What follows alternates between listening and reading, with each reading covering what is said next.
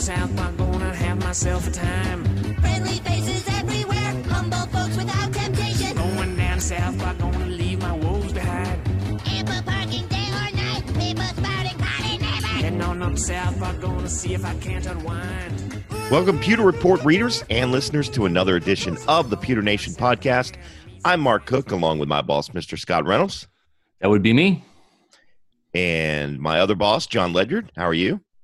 I'm doing wonderfully. Thanks again for the second week in a row to another Bucks victory. You're not really my boss, John. You say, John, you got a promotion there. Wait, didn't see that coming. Did I get your boss? Well, I took a couple days off this week, which we never do during the season. Suspension. Although Scott's going to do that later this year. Suspension. Scott will be suspended later this year for a few days to go visit his daughter. So anyway, yes, in my absence, John, you were promoted, and you're officially my boss until tomorrow morning. Wow. It's a big moment for me. I've been waiting for this for a long time. A lot of people I'd like to thank, but most of all, I'd like to thank you, Mark, for giving me this opportunity. Not a problem, man. And our producer extraordinaire, Mr. Matthew Matera, he doesn't have a mic. That's okay. He's got a good-looking face on camera that nobody can see. Hey, good news, guys. If you're a Buccaneer fan anyway, 2 in a row, and it wasn't pretty, but it was never really in doubt. I mean, at any point in this game, did you feel like, last week we felt the lead slipping away a little bit, the momentum changing against that Panthers team.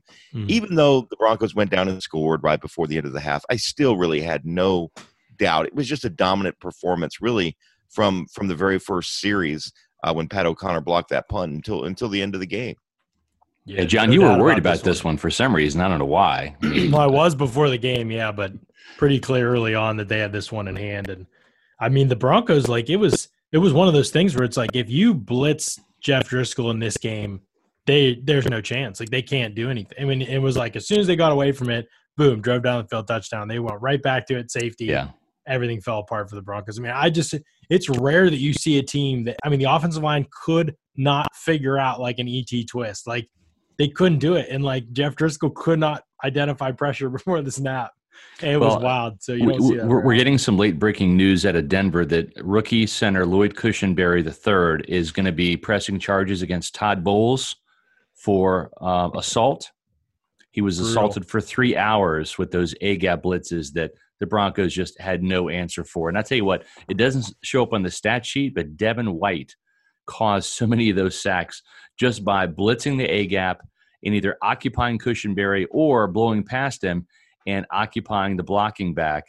And that created opportunities for a whole host of Buccaneer players to get pressure and either come around the edge or go right up the middle like Shaq Barrett did. He had 2 sacks, one from the outside, not biting on the bootleg, and then the other sack was a safety in the third quarter for the Buccaneers and got them 2 points on the board, got Shaq his second sack of the game, and boy, what a massive day for Tampa Bay's pass rush. 6 sacks. We thought they had a lot last week with 5. 6 sacks.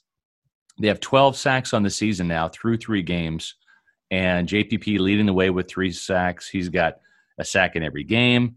Guys, it's crazy to think, but right now the Bucs are averaging 4 sacks a game. That's 64 for the year if they maintain this pace, which they're probably not going to, but still 64 sacks. I think this team can get over 50 the way they're rushing the passer, and they had 47 last year, so they're off to a really sensational start. Yeah, absolutely. And I mean, this game was first and foremost dominated in the trenches by Tampa Bay, both sides of the ball, I thought, but especially offensive or defensively.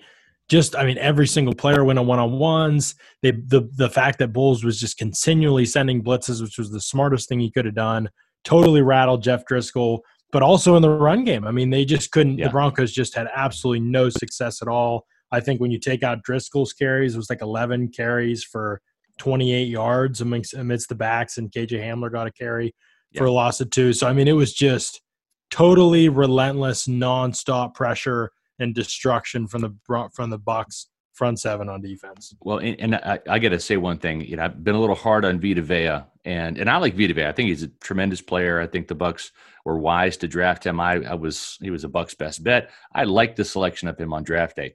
It's just that when you're the 12th overall pick, and listen, I understand the apologies from Bruce Arians and Todd Bowles and saying, well, he does so much up front and occupying blockers and double teams, and that's fine, but he's not double teamed every play. I think when I asked Bowles about it a couple weeks ago, he said that Vea was getting doubled about 60% of the snaps. That's fine. You get 40% of your snaps, you got to win a one-on-one. And he did that very often today. Just destroyed Cushenberry up front in the run game, as you said, John, in the pass game as well. He got his first sack of the season. And really, this is the kind of game that he's capable of having and being that disruptive force. It's a different type of defensive tackle than Warren Sapp was with that one gap, 3 technique, penetrating 4-3 style of defense under Monte Kiffin. I get that. This is a 3-4 defense. He's not supposed to 2-gap all the time. He does, I think, sometimes. But when you look at Vita Vea's production inside, he had 2 tackles coming into the game. He had 3 today, 2 quarterback hits, a tackle for loss, a sack. And I thought he and Ndamukong Suh, who had another strong game with 3 tackles and a quarterback hit, really controlled the action inside and just put the clamps on the Broncos' ground game. And when you draft a guy number 12 overall, and it doesn't matter what position he is, those are the kind of impact games, that you expect to have from a guy that's a top 15 pick. And the Buccaneers need to see more of that from him. Now, again, can they win football games if he has pedestrian numbers like he did the first 2 games? Yeah, they probably can. Yeah. But it sure makes it a hell of a lot better and easier because that gives those guys on the outside, if teams have to really concentrate on stopping him as a pass rush threat as well, or as a dominating guy that's going to occupy some guys in the middle, then those guys on the outside have to win because they'll have some one-on-one battles. So he can impact things a lot of different ways. But I agree, when you draft a guy number 12 overall, again, I understand the scheme part of things. He was not drafted to play in a 3-4 defense, although he did that at Washington. But he's adapted well, and the coaches are finding, I think, the best ways to use him. What we've seen, though, that's kind of interesting to me is each week it's a different guy, right? Through 3 weeks, JPP was the main guy the first week, along with Will Golston in that game against New Orleans last week. Mm-hmm. We saw Ndamukong Suh be dominant. This week it was Shaq Barrett and Vita Vea. So, that's a good sign if they can keep those guys up front healthy and the outside linebackers healthy. This defense is going to be, we all thought the offense, and we expect the offense to get much better, and we'll get into that because they weren't perfect today by any stretch. But if this defense can play as they played today, and again, it was against Jeff Driscoll, and there was a lot of guys, a lot of guys missing from that Broncos team. But this defense can carry this team to the playoffs just as much, if not more, than the potential of the offense. In my opinion, here's what I really liked. They were so strong up front, right, with that pass rush and the constant blitzing by Bowles. But that secondary, I thought when you see Jamel Dean, he played, I thought, really well today. 8 tackles. So his guys either didn't get the yards after catch, or he came up in the run game and made some great tackles. Same thing with Carlton Davis. So that Carlton tackled really well today. He did miss on the touchdown, down there. That's forgivable. I mean, that was the only touchdown that they surrendered on defense today. But the safety position, this was really the weak link last year when you looked at the safety position not making plays. The Bucs defensive backs only had 2 sacks last year, one from Sean Murphy-Bunting and one from Mike Edwards, who really played in the nickel cornerback spot last year in the Saints game and came on a blitz and got Taysom Hill on a 3rd down. So 2 sacks last year from the Bucs defensive backs. From the safety position, only 2 interceptions. Okay, so what have we seen so far through 3 weeks? Well, today we saw Antoine Winfield Jr.'s 2nd sack of the season. We saw Jordan Whitehead, who had an interception last week, get his 1st sack of the season today. And then we saw Mike Edwards, who came in and played safety when Antoine Winfield had to move from safety to nickel corner to replace the injured Sean Murphy-Bunting, who left the game in the 2nd quarter with a hamstring and groin injury. Edwards comes up with a beautiful one-handed interception to steal a touchdown away from Jerry Jeudy in the 4th quarter. And so I just like the playmaking ability that I've seen from this young safety group here. They already have some sacks. They've got some interceptions. Through 3 games right now, they've made more splash plays from the safety position that we saw all of last year, and that's so promising with 13 games left. Yeah, that's absolutely huge. I think the whole kind of or around the Bucs defensive back unit is like, we've got to create some splash plays. And really that's the NFL today. Like even going against guys like Teddy Bridgewater and Jeff Driscoll, you're going to be playing some zones. At times they're going to have the ability to make plays down the field. That's just going to happen. The nature of the game is oriented toward offense. So how much can you create negative plays for the opposition? That's why I always say what you do in the red zone defensively and how many plays you make behind the line of scrimmage and in terms of creating turnovers is the most important things, because it's the thing that you can control the most. Like there are just so many times where you can't cover everybody. You can't stop a completion in today's NFL all the time. But those things, if you can make those kind of plays, you put teams in negative down and distance situations, or they lose opportunities to move the football by turning it over, and you've put yourself in a great position. And that's what I think we've seen the Bucs do. Like they've taken a dominance, number one run defense, and that stuff's great. But they've taken that dominance and said, not only are we going to shut you down, we're also going to make splash negative plays on the other end of things and give our offense more opportunities too. So the competition hasn't been amazing the last 2 weeks, but I think the performance was dominant today. I mean, even when they scored, they converted that 3rd and 20, which you don't want to give up. But I really feel like, and I'll be excited to see a good replay of it, but it really looked like Antoine Winfield just got shoved straight over by Tim Patrick on that route. Bruce said the same thing, talking to that Fox person at halftime, that was offensive pass interference on that. So that probably shouldn't have happened, and they probably don't score that touchdown. Right, and obviously after that, it wasn't great. You got to button up and take care of business. But I mean, the rest of the game was just, it was just complete dominance. I felt. Well, and John, you keep using the word dominance, and I'll just say this. And Mark, you and I have watched this team for decades, right? Mm-hmm. And there's always that game where the Buccaneers should win, and it's either closer than it should be, or they just lose. And really, it was against the Giants last year, right? That was a game where the Giants had no business coming back and beating the Buccaneers. The Giants were a bad team, and the Buccaneers were better. They beat themselves. And lo and behold, guys, the offense tried to beat themselves a little bit with the penalty situation, but no turnovers by Tom Brady and the Bucs offense. There was the mishandled handoff between Leonard Fournette and Tom Brady, and I think that's kind of what got Leonard a little bit in the doghouse. We saw Rojo go through the same thing last year in Week 2 against the Panthers, and Leonard Fournette ended up with more carries and more touches in that game. That kind of played out the opposite way today, as really Leonard Fournette struggled. 7 carries, 15 yards. Rojo, nearly twice as many plays, 13 carries for 53 yards.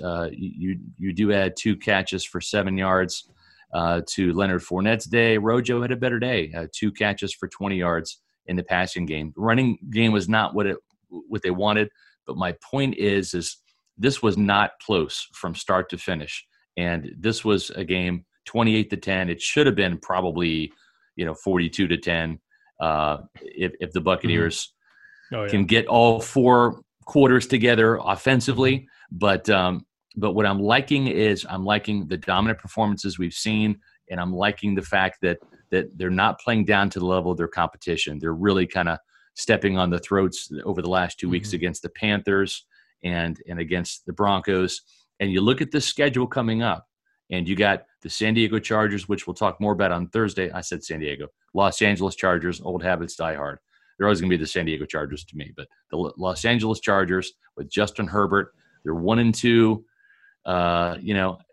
This is a winnable game coming up. And as long as you can win the winnable games in the NFL and steal some wins against the better teams, you're going to be in the playoffs. And that's something the Bucs have stubbed their toe on in each of these last couple of years. There was a game or two last year with Bruce. There were plenty of games under Dirk Cutter where they just played down the level of their competition and lost the game. And it's good to see the Buccaneers winning the winnable games right now.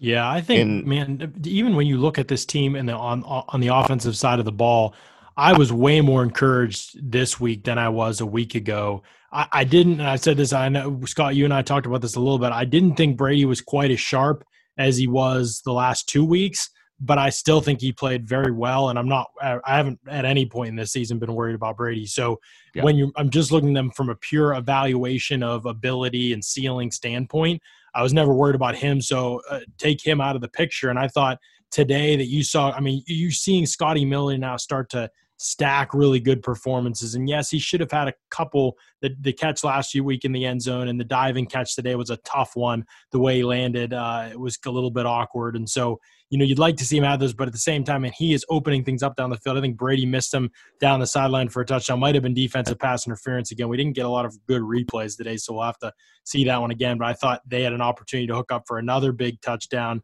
in this game and just missed it. And I just think he is putting so much stress on a defense.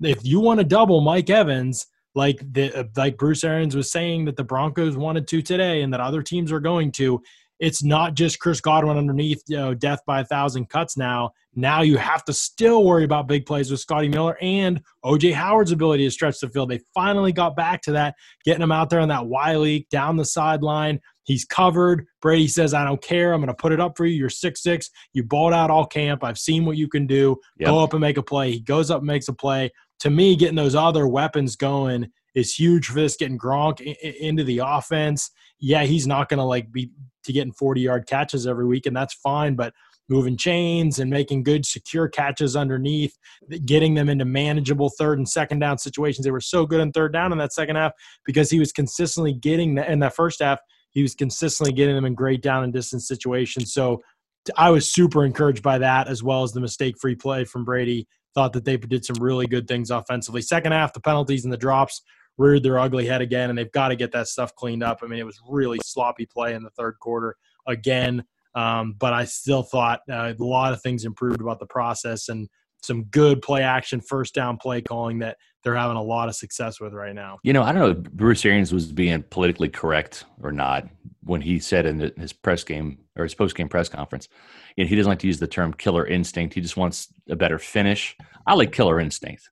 I mean, I like go for it and put your opponent away, like literally just rob them of their life and just end it, finish them, as you would say in Mortal Kombat, right? I'm just saying it's like, but that's what you need. That's what you have to have, because there's teams out there that if you don't do that, if you don't kill them, they're going to rise up from the dead and beat you. I mean, ask the San Francisco 49ers about Patrick Mahomes in the Super Bowl, right? I mean, no lead is safe in the NFL against really, really good teams with really, really good quarterbacks. And once you get to the playoffs, once you get to the Super Bowl, that's more often than not what happens. And so you have to want to kill the other team and literally bury them and put them away. And I think that's going to be going forward what the Buccaneers have to work on is great. These hot starts are fantastic because, Mark, we have seen our share of slow starts over the past decade or so, and that's a big reason why the Buccaneers have always had to try to play from behind. It's great when they're playing playing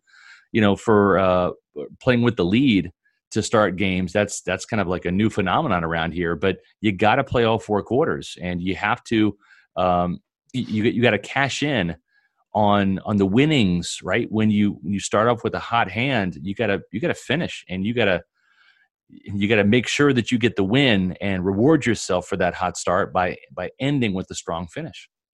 This team is 2-1, and I would say that they're, at least offensively, they're still only operating at maybe 50-60%. There's still a lot of plays out there, and that bodes well for the future. Again, I didn't mean to say again because I haven't said it yet, but the injury situation, it's something that's a little concerning. Matt, this is your homework this week. I want you to check all the other teams' NFL injury reports when they start coming out Wednesday. Is there a team that's been more hamstrung by hamstrings than this football team? Sean Murphy-Bunting, Chris Godwin, Mike Evans. Yeah. I mean, we're 3 weeks into the year, and that was the injury last year, Mark. That was the injury last year, right? Exactly. Scotty Miller, Brashard Perryman, Mike Evans, Chris Godwin. Yep. Jordan Whitehead had his season ended with an injury. So there's, for whatever reason, I don't know what's happening, and the Buccaneers have invested so much into sports science. Sure. But I'm just telling you, under Greg Schiano, Raheem Morris, Dirk Cutter, Lovie Smith, I've never seen this many injuries in one area of the body, the hamstring. It's just crazy. I'm not sure what they're doing. Mike Williams? It did tore off of his bone. I mean, he had a vicious hamstring injury. Is that his name? Am I remembering Mike Williams? Is that his name? I've already forgotten the receiver. I don't know about the injury, but Mike Williams did play for the Bucs. Yeah, he did play. No, it's one of and the that three was- Mike Williams. Yeah, That's yeah. true. Maybe the Buccaneers should look into like insuring these players for hamstring injuries, guys. It's a good I don't idea. know. Smart. Probably a good idea. And I don't know if they can insure a player for a hamstring injury, but if they could, I know who would. That would be Briar Greaves in Tampa, because for over 30 years, 3 generations, a family-owned insurance agency in the greater Tampa Bay area has been protecting you, your family, your business, and your property. They are an award-winning agency. They're not just some mom-and-pop agency that pops up overnight and is gone a year or two later. You don't stay in business for 30 years without doing something right. They sell personal, they sell commercial insurance for your home, for your auto, for your boat, for your life, for flood insurance, for commercial insurance, for your hamstrings, maybe. Call and speak with Sam or Briar today for a personalized touch. I love calling them up because I know I'm going to get one of those 2 guys. They're not typical insurance guys where they're always out of the office doing those 4-hour lunches, right, at cocktail hour. These guys are in the office. They're working hard, and they'll work hard for you. Call them up. Speak to either Sam or Briar. Get a quote today. Give them a call. Storm season's here, guys. Hurricane season lasts through the end of October, so there's still another month, and it's really in the prime part of hurricane season. Make sure that all of your property is properly protected by calling Briar Greaves Insurance. Let me give you that phone number, guys. Phone number 813-876-4166, 813-876-4166. Let them know that you're a Pewter Report podcast listener, and I promise you they'll take great care of you. They personally insure me, and they'll take care of you as well. And you can also visit them on the web at briargreavesinsurance.com. Yep, that's true. They got a great website too, where it shows you all of the different services and things that they provide. We all need insurance, whether it's auto, life, home. Everybody needs insurance.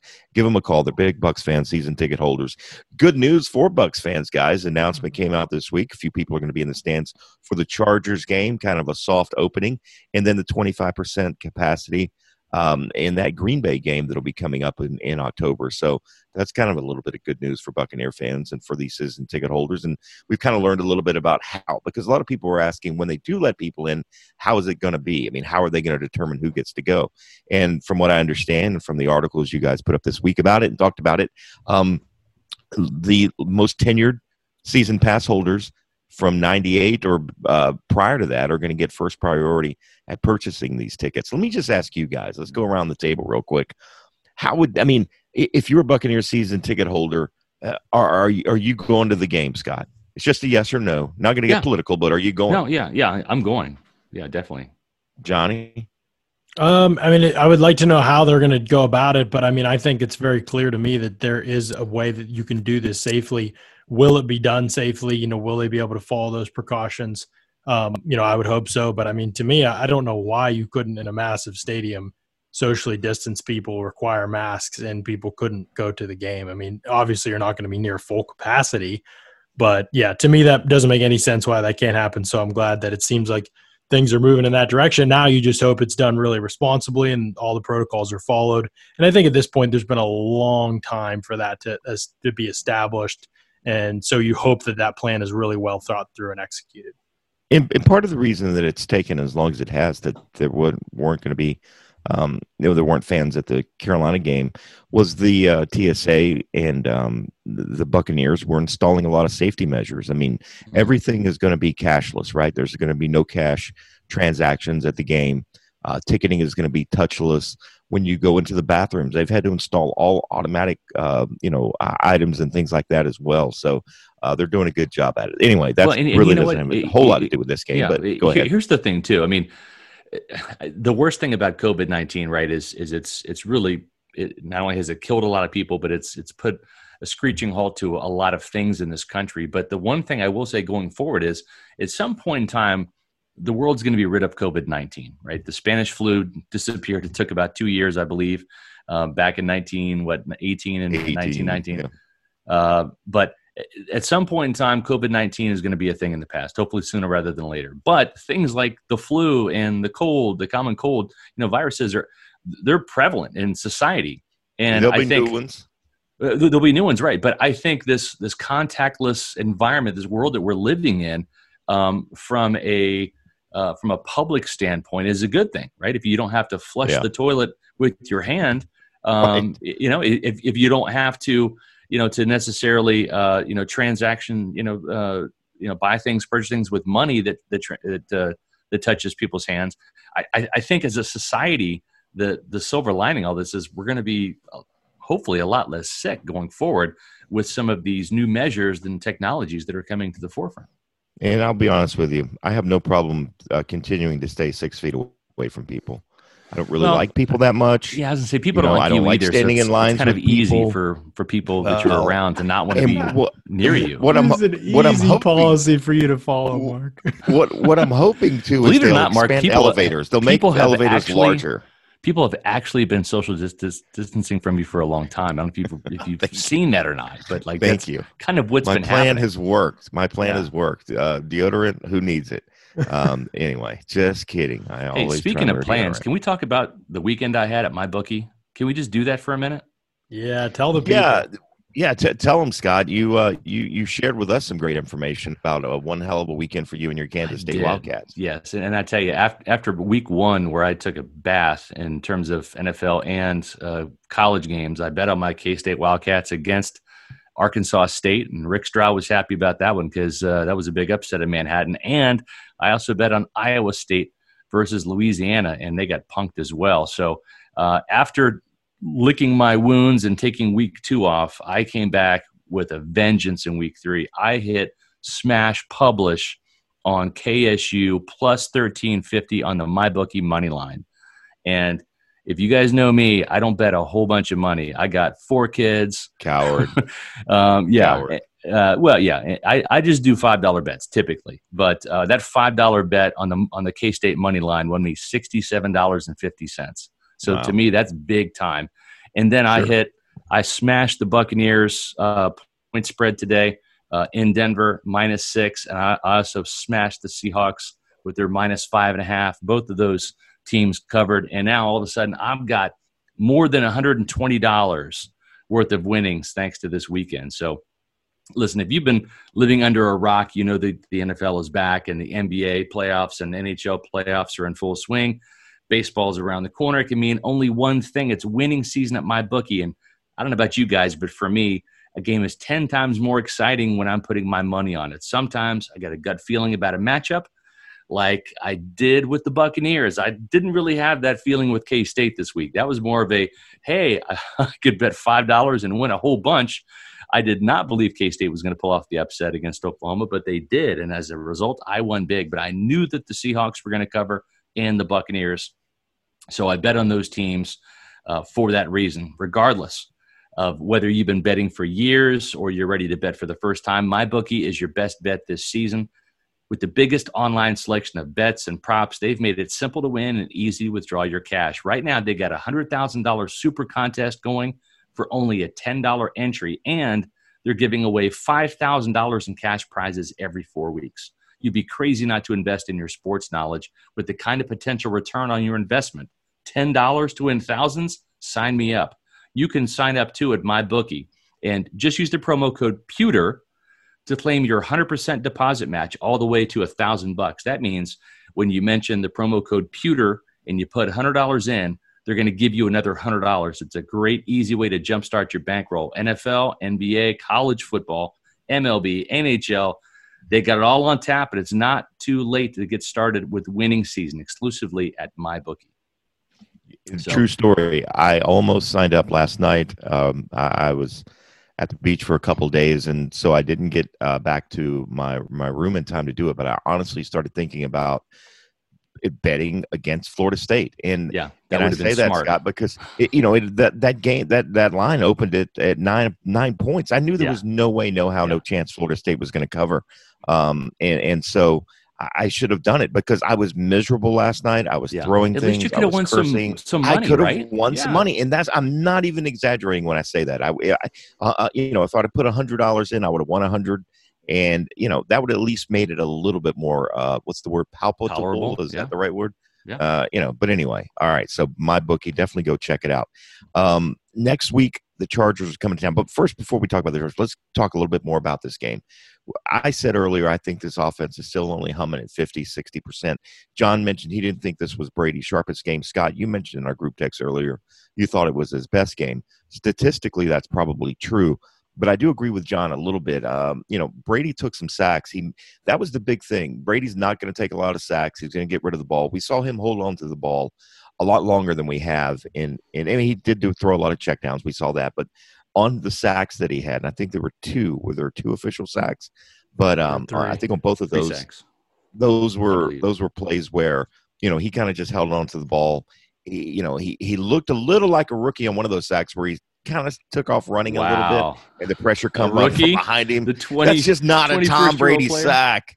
That's not a Tom Brady sack, though. Tom Brady's not fast. He's got but Tom has always had eyes in the back of his head, always. And if he hasn't watched Donovan Smith film, and again, I'm not knocking Donovan Smith for this game, that happened to Jameis a few times, where Jameis stepped up a little bit, and the tackles, and it's common. They've pushed their guy out of the way. They assume that the quarterback's still in the pocket, and he's got a clean pocket, and somebody comes up from behind. He didn't fumble the ball, which was good. But but this offense, I'm still. Go ahead. I was going to say he had 2 sacks officially, and I think that there was almost one that was 3, but he must have got back to the line of scrimmage, maybe on that scramble. But I think Mike Evans had a big drop on third down. I think those sacks were coverage sacks, and like. And like you were saying, he was waiting for somebody to get open, either throw the ball away or take a chance with it.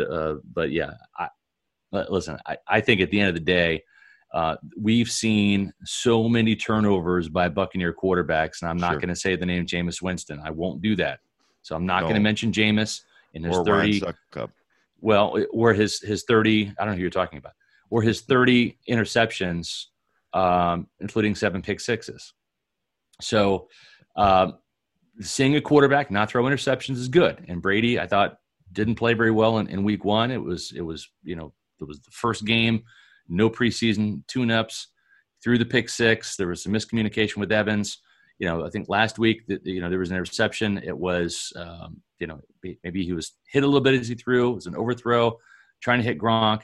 I just thought that he didn't really force the ball this week. And actually, when he did force the ball, it was with pinpoint laser accuracy to O.J. Howard on that 33-yarder that John talked about and wrote about in his game changer column, or the Scotty Miller strike down the field. I just didn't feel like he put the ball in harm's way today.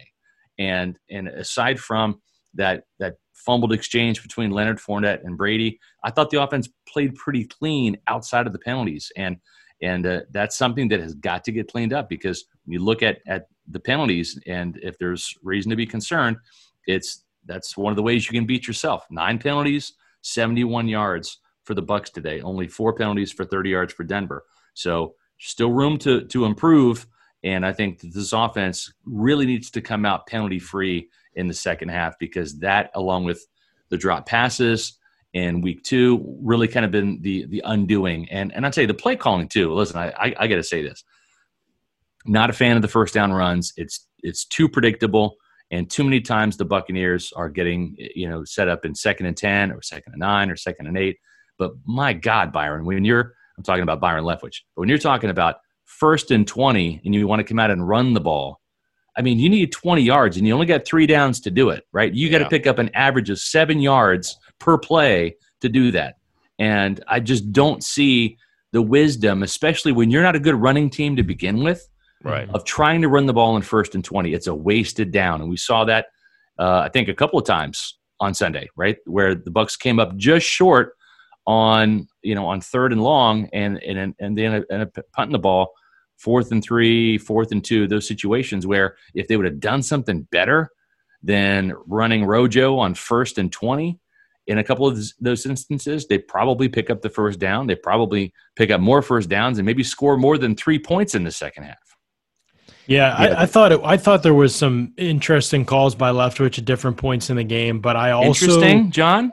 Is that the word you're going to use? I thought the 1st and 20 call was horrible. You can say it. Just be truthful, man. We are always brutally honest, and we don't care who we offended on Buccaneer plays. They still respect us even if we beat them up a little bit. Go ahead. I mean, I don't care about that at all either. But the 1st and 20 call, Scott already said exactly what was on my mind. So no reason to beat a dead horse there. I thought it was a terrible call. But I do think later in the game, what I was pumped about was that he came out aggressive in the second half. I mean, they're up and really in control of the game, but he showed that he really wanted to put the Broncos away. And I thought I really liked that. I mean, think about the possession after the Levante David pick. He comes out throwing on first down with Brady, 30 yards to Godwin, throwing on first down again, throwing on first down again later in the drive. And so, 3 first downs on that drive. They threw on all of them. It bogged down with the sacks. And I'm not sure what Brady was seeing in the coverage. One was a sack. I guess one he technically got knocked forward for a yard. But those plays that happened with the defensive line behind the line of scrimmage, they kind of bogged the drive down. I'm not sure what he was seeing. But I thought that it was an aggressive approach by Leftwich late in the game, which bodes really well, in my opinion, for the direction this team's moving and when they'll need to have and develop some of that killer instinct. I thought his play calling in the second half did a better job of putting them in position to deliver on that. I think the players need better execution for sure. I don't think Leftwich was perfect in this game. I think I wrote last week about how his draw play on the first down right after Jonathan Smith went out in week 2 kept them from having a chance to score before the half. That was an absolutely ridiculous call. So there is still been 1 or 2 of those in every game, but I think the process has improved greatly from that standpoint. And you think about going to play action on a lot of these first downs, these sudden change opportunities where they're kind of near midfield, the back shoulder to Godwin, same first play of the drive. That was the 33-yard pass to O.J. Howard's first play of the drive off play action. So I really like that he did some of those things in the game. Okay. And I think if he can keep doing that against good teams and stop trying, I still don't think this is a running football team. I agree. Just not. The scheme is not very good. If you want to run the ball, pass to set up the run. Right? I think this team is trying to do it the old-fashioned way of running first and trying to establish the run. You can establish the run by throwing the football on first down and then run it on second. Maybe you can run it on third. That reminds me, Scott, of a call early in the first half, and it didn't end up mattering to in the grand scheme of the game, but they ended up settling for a field goal. I think it was what made it 10. I think it was at 10-0, and they ended up settling for a field goal. They go empty on third and half a yard. And I like being aggressive, but to me, if you're going to go empty on third and half a yard and you are going to throw an incomplete pass, then that to me means that you need to go for it on fourth down. Like that you thought you had a shot or something like that on third, and you already were planning to go for it on fourth, and which I'm fine with. I don't understand that running. I don't understand empty because listen, as a former Pop Warner defensive coordinator for 6 years, okay, like when I Coach see empty, well, I mean that's for 2 of those years, 2 of those years. Not going to brag. We had division titles, I won a game on a safety. Sure, I'll talk about that. Those division. You were there for that one, Mark. Yes, I was. Both of my sons, Caden Hart and Logan Reynolds, got a safety to win the game. That was beautiful. But I digress. But what I'm saying though is when you look at what was I talking about? I just got so caught up in my past glory. Going empty. Yeah, going empty. I mean, any threat to run. There's no threat unless you're a mobile quarterback, unless you're Lamar Jackson, right? Which we know Tom Brady isn't. But my gosh, man, it's like when you go empty, there's no surprises. So if you're going to have a running back in the game and you're going to flank Shady out, or if you're going to flank Fournette out, okay, well, if you want to throw the ball to the running back, that's fine, but put him in the backfield. At least give the threat of the draw or the toss or whatever, right? At least don't make it easy on the defense. And I just thought that I don't like that. We've seen Dirk Cutter do that, and I hate 3rd and 1 empty backfield. It's just ridiculous.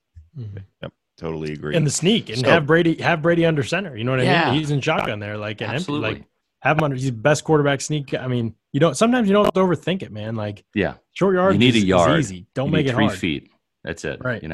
And when you got a 6'4" quarterback, I mean, you're there, and especially too. And I don't get this. And I saw this in the K-State Oklahoma game.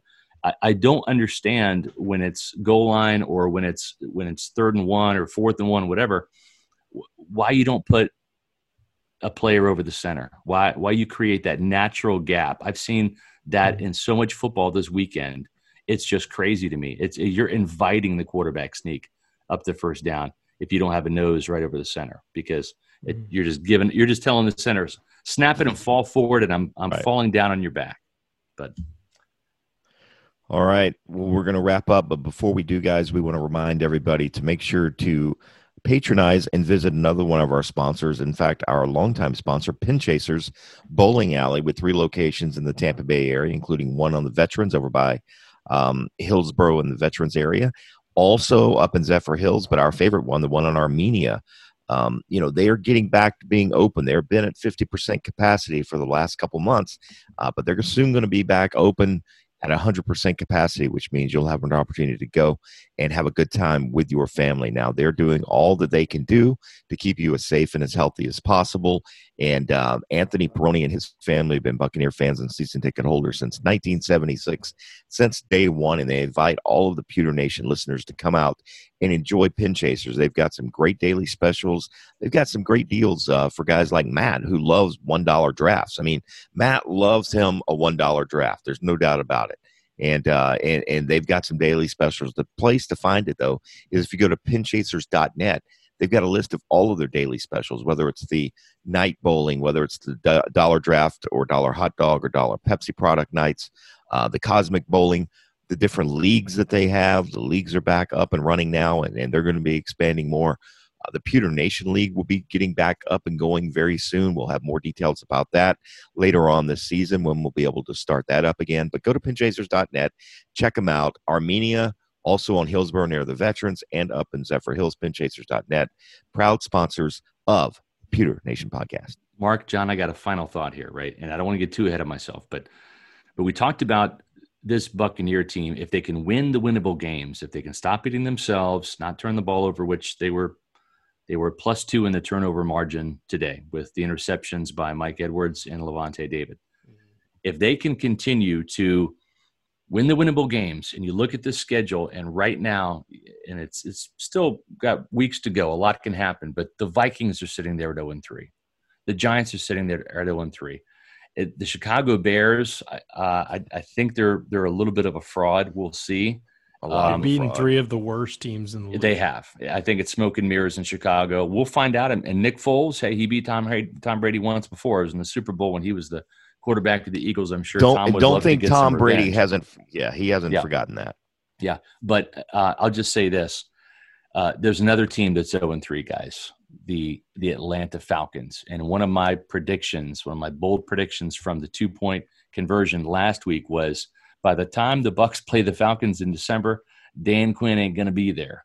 And after, I don't know how much longer this guy has. He entered the hot seat on fire to start 2020. And after 3 just absolutely brutal losses, getting destroyed by Seattle in week 1, having an unforgivable comeback and a special teams gaffe of all gaffes in week 2, and then to lose at home to the Chicago Bears. They were up 26-10 with 6 minutes left. 6 minutes. Yeah. Chicago benched their quarterback in the second half. I just don't know how. Matt Ryan's never started 0-3 before, and I just don't know how Dan Quinn and even Raheem Morris, the defensive coordinator, how they survive.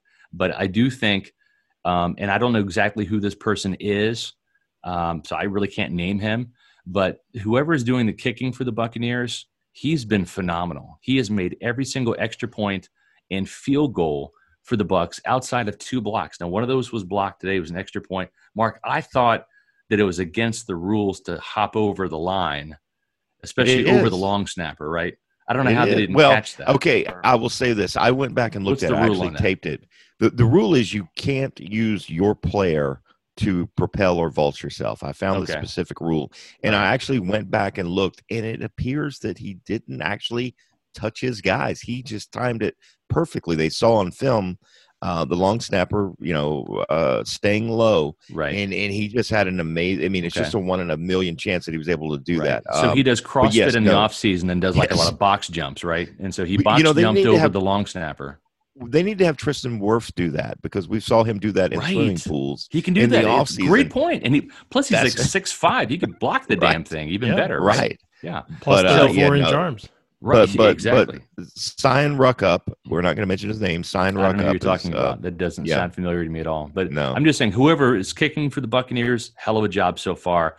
It used to be a thing where the Bucs would score a touchdown and you'd hold your breath to see if they could actually make the extra point. Yeah, now you don't get up, but you didn't used to get up and go to the bathroom or to the concession stand after a touchdown. Right, Can't you believe said they're those are crossing talking. your Why are fingers. you guys talking about this? Oh my god! Well, John, I don't know who you're talking about.